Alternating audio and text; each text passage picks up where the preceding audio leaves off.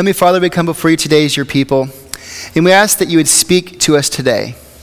As we've gathered to worship you, to hear your word, to be reminded of the story that you've invited us into. May we hear how this story has called us to a certain type of life. And may we be challenged to start to live, or to continue to live, or to better live that life. Or maybe just to have more confidence in the life that we're living. May you speak to us today, Lord, and may we hear your word. We ask this, Heavenly Father, in your Son's name, who lives and reigns with you in the Holy Spirit, one God, now and forever. Amen. Have any of you heard of this new thing called ChatGPT? Has anyone heard about that? I'm not seeing any hands. That's okay. Have you heard of it?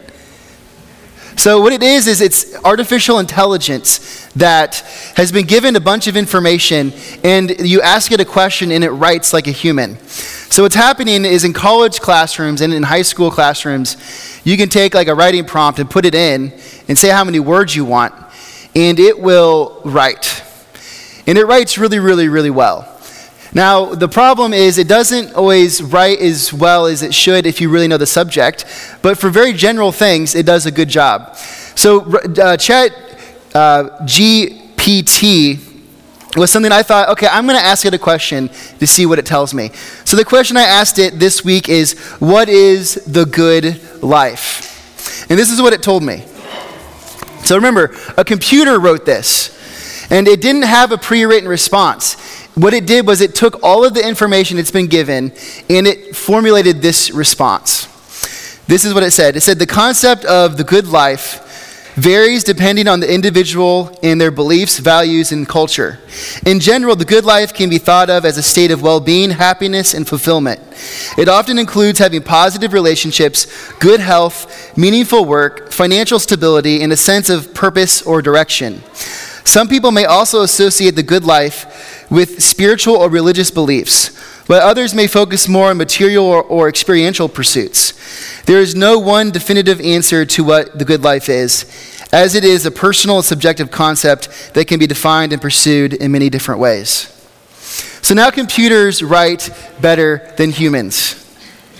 That's really well written, and what's interesting about it, and I'm not too worried about the whole concept of this because they have to give it information. It only can use the information it's given at this point to formulate. And it cannot assess information. So think about if this program decided to go across the whole internet and take every single data point about the good life, it would not be able to assess those points and tell you which ones are more valuable than others. So there's still a human place in all of this. But what this does tell us is the information that this computer was given about the good life is startling in a couple ways. First, it is, the word it uses, it is personal and subjective, which means that each of us get to decide what the good life is. And it's based on our own desires and thoughts, our own preferences. Some of us, it said, might look for a spiritual or religious answer to this question, but others might look to a material or experiential pursuit to this question. So we see that in our culture, the good life is completely subjective. Now this creates some problems. Which good life should we go for? And if we want to live our best life based on what is the good life, well, how do we know what the best life is? And how can we say that one person has lived a better life than somebody else? We've always done that, right? We've always looked at people throughout history and held them up as an example of how to live, of how to give your life to something that's meaningful and valuable. Well, can we even do that now if the good life that then leads to our best life is completely subjective? So this is a problem. And today we get to take a look at this problem as we read Matthew chapter 5, verses 1 through 12. So you want to take out your Bible and you want to turn to Matthew chapter 5, verses 1 through 12. It starts here in the Pew Bible on page 1377. Matthew chapter 5. And we're going to be taking a look at this teaching of Jesus, and we're going to be exploring more about the good life. So before we get to this passage in Matthew, we have to first ask the question, well, where do we define a good life? Because this is where I come from. I think if we're going to talk about the good life, as in the life that we are made to have, a life with purpose and meaning, I think we should look to the one who made us to answer that question. Now, that's not what everybody in the world says. A lot of people say, no, you get to decide what's best for your life. And what we have is now all the problems we have in our culture and all of the challenges that we're facing. And if you're raising a kid right now, you absolutely know exactly what I'm talking about. But I think we look to God for the good life. And so this is what we're told about how we're made. So this is Genesis 1, right at the beginning, page 1 of the Bible. Then God said, let us make mankind or humankind in our image, in our likeness, so that they may rule over the fish in the sea and the birds in the sky, over the livestock and all the wild animals, and over all the creatures that move along the ground. So God created mankind in his own image. In the image of God, he created them. Male and female, he created them. God blessed them and said to them, be fruitful and increase in number. Fill the earth and subdue it. Rule over the fish in the sea and the birds in the sky, and over every living creature that moves on the ground.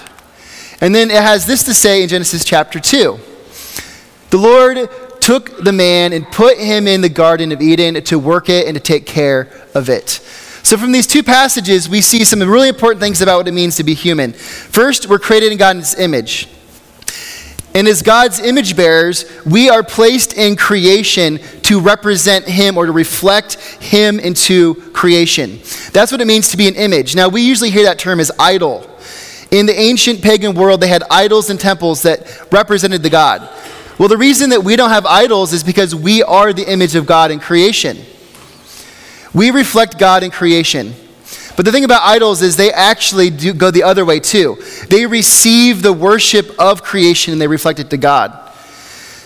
And then there's this other piece of what we're supposed to do. Look right here in the Garden of Eden, to work it and take care of it.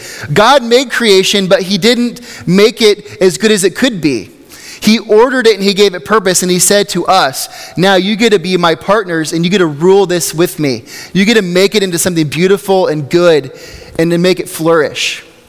Like a garden that you take and cultivate into something that produces fruit and is beautiful. If you even think about the gardens that are more like really, really impressive landscaping, like what gardens were in the ancient world, something like my uncle has done in our courtyard here, took that space and made it something beautiful to enjoy. And that's what we're to do with creation. So I used to tell my uncle when I worked for him, you get to be on the front lines of the creation mandate to make the world a beautiful place. You take something and you make it beautiful. Farmers, you're on the other side of that. You get to take something and grow it into something that flourishes. So that's what we're made to do. And what we call this is the royal mandate and the priestly mandate. So we are royal priests. Because we get to rule with God and we intercede with God. Now, the only way I can think about this whole intercession idea, or this idea of being the middleman, is our elected officials. So we have elected officials who we elect. They go to the government to represent us, right? We're supposed to tell them what we want, and they are supposed to take that to the government. But the thing about the elected officials is they also go the other way. They bring to us, and they represent the government to us. I mean, that's a lot about what campaigns are. Campaigns are political parties who are leading in the government, who are bringing to us a platform that they want to make legislation on. It's a two-way street. So this is what humans are to do in creation. We're to reflect God, and we're to reflect creation's worship back to God. That's our purpose. That's the good life. But the problem is that things fell apart, right? So is it even worth trying to live the good life anymore? Can we? And if we could, why would we want to? Well, when we go to our psalm today, this is what it says here in the first couple of verses. The Lord, who may dwell in your sacred tent, who may live on your holy mountain. Those who seek, or those who walk is blameless, who does what is righteous, who speaks the truth for their heart. So what this is saying is for those who do pursue the good life, they actually return to God's presence. Even if they're not trying to. They find themselves there. The reason that we live the good life is because we are made to be with God and we get back to God. And so the good life is about living a life where we get back to God. But here's the problem with that. We ask ourselves, well, what does it mean to live the good life? Or these words here, What does it mean to walk blameless, to do what is righteous, to speak the truth? Well, the only way I can think about this is it's like learning to ride the bike, like learning to ride your bike. Or if you've ever taught someone to ride your bike, you've experienced this firsthand. To teach someone to ride their bike, you have to let go, right? You have to let them pedal and learn. You have to let them fall or catch themselves and get back up. And finally, it just happens. You pedal, and you're riding. And we can't really explain it. There isn't an explanation that I can explain and what I feel when I ride a bike. It happens. Like, I don't know why I'm balancing. My body just does it.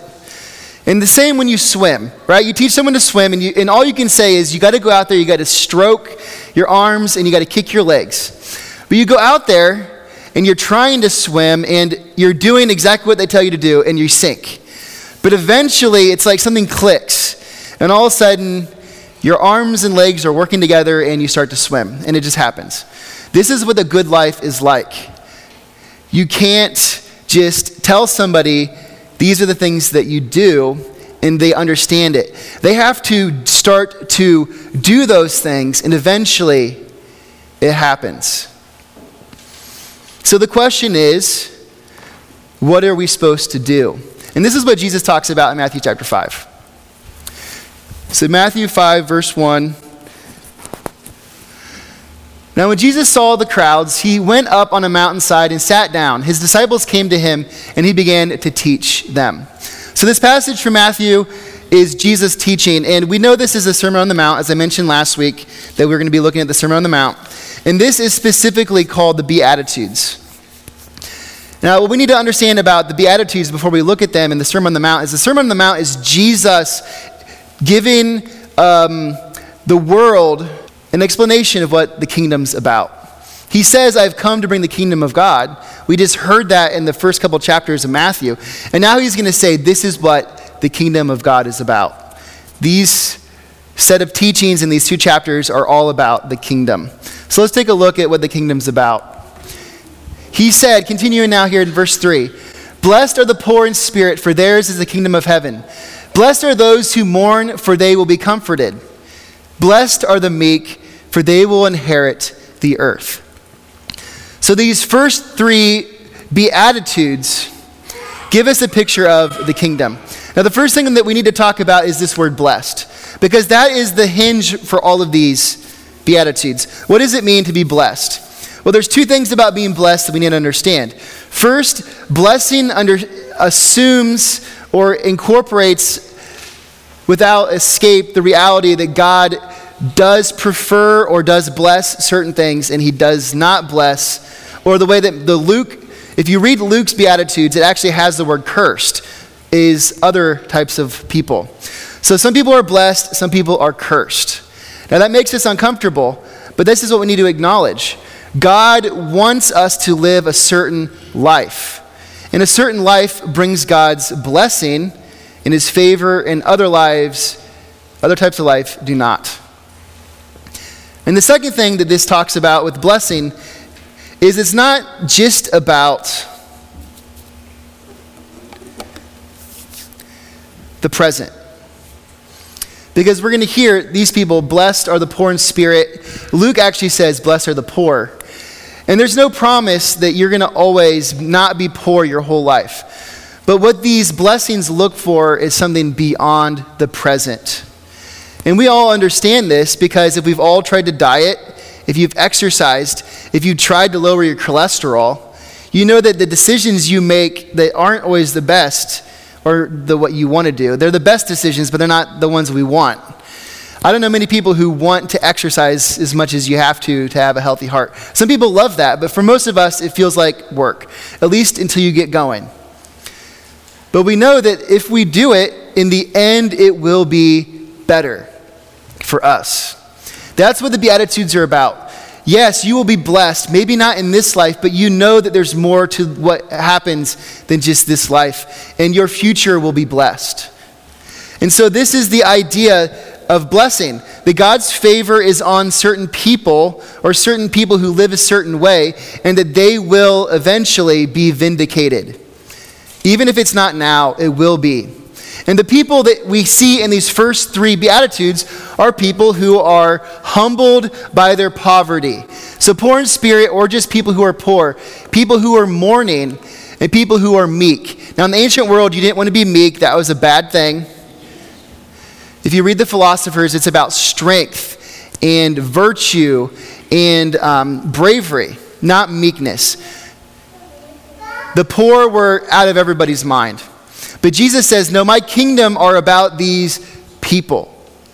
Not that these people are blessed because they're poor, but people who are poor, the kingdom cares about. And so what that says to all of us, if we don't consider ourselves poor, what are we supposed to care about too? Those people. How do we think about people in poverty? How do we think about people in these situations? How do we talk about them when they're not around? Even if we help them, what is our mindset when we're helping? Jesus says that the kingdom is for the poor, and they will be blessed. But really what this is getting us in the mindset is, if we're not poor, we need to be for those who are. So it's not about us, it's about others. And then there's this second set. Blessed are those who hunger and thirst for righteousness, for they will be filled. Blessed are the merciful, for they will be shown mercy. Blessed are the pure in heart, for they will see God. So this group is about people who want to seek justice. Now, if you remember, we talked about justice in the season of Advent, and justice is not just about people who have done wrong things having fines or having jail time or something, but justice is about the wrongs in the world being made right. So when we seek righteousness, righteousness is what is right. So we hunger for what is right, for what is just, for what is good and ordered, for what God made the world to be, not what the world is. We should want that. The merciful, we recognize that there might be somebody in our life that we have the power over to hold something over them. But we're supposed to be merciful, like God is merciful to us. And even if we have that power, we're supposed to let it go. The pure in heart, those who seek the will of God. And the will of God is for this order and purpose to come back to the world. So we see that the kingdom, again, is pushing us to a life that looks to others, not to ourselves. That's what the kingdom is about. And then this final group. Blessed are the peacemakers, for they will be called children of God. Blessed are those who persecute because of righteousness, for theirs is the kingdom of heaven. Blessed are you when people insult you, persecute you, and falsely say all kinds of evil against you because of me. Rejoice and be glad, because great is your reward in heaven. For in the same way they persecuted the prophets who were before you. Did I miss the last bit of that? I feel like there's something that's missing there. I just read it poorly. I should have read it like it was the end. So rejoice and be glad, because great is your reward in heaven. For in the same way they persecuted the prophets who were before you. So what Jesus is saying in this last group is, the kingdom is about those who seek not justice, but seek peace. To be peacemakers. The world is in conflict and in chaos, and the kingdom is about making peace. So we seek peace. Blessed are those who are persecuted because they seek peace. And for those of you who are insulted and people say false things about you because you seek peace, he says you are in good company. You are like the prophets before you. Because people don't like peacemakers in the world. Because the world operates on the currency of chaos and power and using it against people. And Jesus says the kingdom is the opposite. Because the kingdom is about others. So for those of us who find ourselves called to this kingdom are called to think about others. And this is where we need to find ourselves in this story. We need to find ourselves in seeing that we've been called. Remember, Jesus called it and he says, I want to renovate you. I want to take you and I want to remake you into the best version of yourself. I want to call you to follow me to live the good life. And the good life leads to your best life. And that best life is focused not on you, but on others. The best lives are lived in the service of others. And that's what we know is so true throughout history. The best lives are lived in the service of others. Our world is so deeply steeped in this idea, we don't even realize it. You can go to the most progressive political rally and hear people calling for you to care about other people. Why do we think that is? We could say those people don't want anything to do with Jesus or God. They look at us and they say, you're the people who are the problem. But they still use the words of Jesus. Why is that? Because these words of Jesus are so deeply influential in our mind that we don't realize it. But we still struggle to live that life. The life for others. But the best lives are lived in service of others. So if you want to find the good life, if you want to live your best life, we've got to do it on the way of Jesus. And the way of Jesus is about following others. So the good life that we are called to live is a life in obedience to God. So that's what it's about there at the beginning. We trust God for the order and purpose of the world. And we say, God, I believe that you made the world with certain structures, and that those structures will bring flourishing to the world in life. So I'm going to follow you. I'm going to be obedient to you. And this points back to our calling to be royal priests, because then what we do is we stand in that place. We take those ideas from God and we reflect them to the world, which we were supposed to do this as a united people, but now we do it as a divided people. So our job as the kingdom of God, as people who follow Jesus, is to call the rest of our fellow humans to this life. To say, no, there is a life that God wants you to live. And we can show you what it is. And then we say, we're going to take those values of God, that love of creation that comes, the love from creation and God's worship, and we're going to take it back to Him, which is what we do on a weekly basis. We lift up to God the cry of all of creation because of His love and mercy and beauty and greatness. And this is what we're called to be. People who rule creation and then also reflect God back into creation. And the only way to learn to live this good life is by living it. And we live it by following Jesus. And when we look to Jesus, we see that He calls us to be a part of His kingdom. And we see that His kingdom and its values are simple. They're about putting others first. So when we come to this question of, are we living our best life? The clear answer is, what is the best life? The best lives are lived in the service of others. It's that simple. We want to make some things more complex than they are. But when it comes to the way of Jesus, things are simple. The kingdom is for the poor, it's for the humble, it's for those who put others first and seek the peace of the world. And so when it comes to the good life, to find our best life, we need to look no further than putting others first, because the best lives are lived in the service of others. It's that simple, but I know it's hard. And the only thing I tell you is it's like riding a bike, or it's like learning to swim, or it's like learning any other hard task that you master over a time period. Because I can tell you, when Annette started riding her bike this summer, I was nervous that she was going to fall all the time. But now, I'm not even worried. When she makes the tight corners around the parsonage, she's going to knock her brother over who's still on training wheels, but she's not going to fall. Because her body has just learned. We have to live and serve others to learn to live and serve others. Now, that sounds weird, but that's just the way it is. We can't expect it to happen until we do it. Like we can't expect people to come to church, and we can't expect to meet new people who need to hear the word of Jesus until we do it, until we invite them. It's that simple. The best lives are lived in the service of others. So this is my challenge to you this week. Last week I challenged you to read and pray, and I did not ask for a report. I didn't want to put anybody on their spot. And even if you did that, I'm not going to ask you to get up and share with everybody what God said you need to do better. That's between the two of you, between you and Him.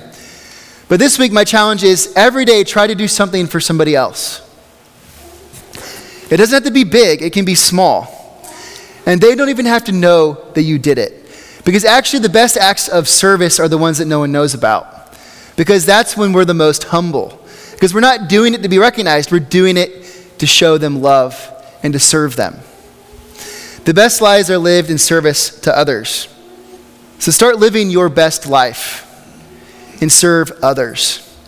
And as hard as I know it is, next week we get a little bit more from Jesus about how we can learn to do this, about the nitty-gritty details. Because I know every once in a while we have a question, well, this is a really complicated situation. How do I serve this person in this situation?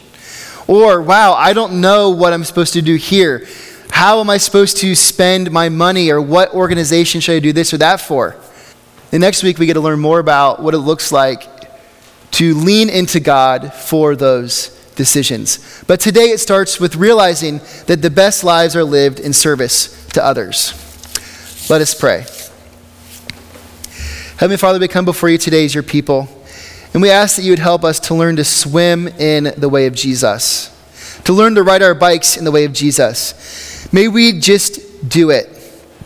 And as we do it, may we learn more and more of what it looks like to live a life of service. And Lord, may we not do it because it's what we're supposed to do to feel good, or because those people need our charity.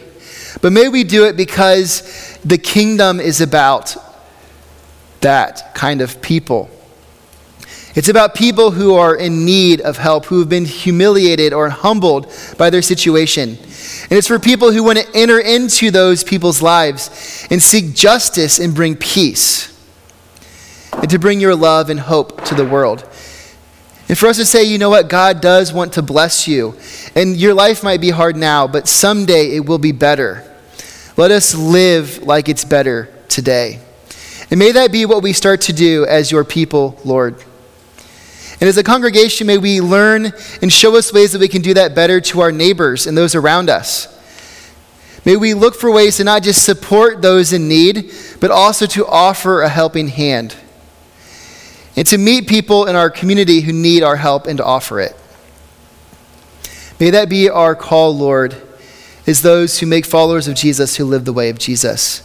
We ask this, Heavenly Father, in your Son's name, who lives and reigns with you in the Holy Spirit, one God, now and forever. Amen.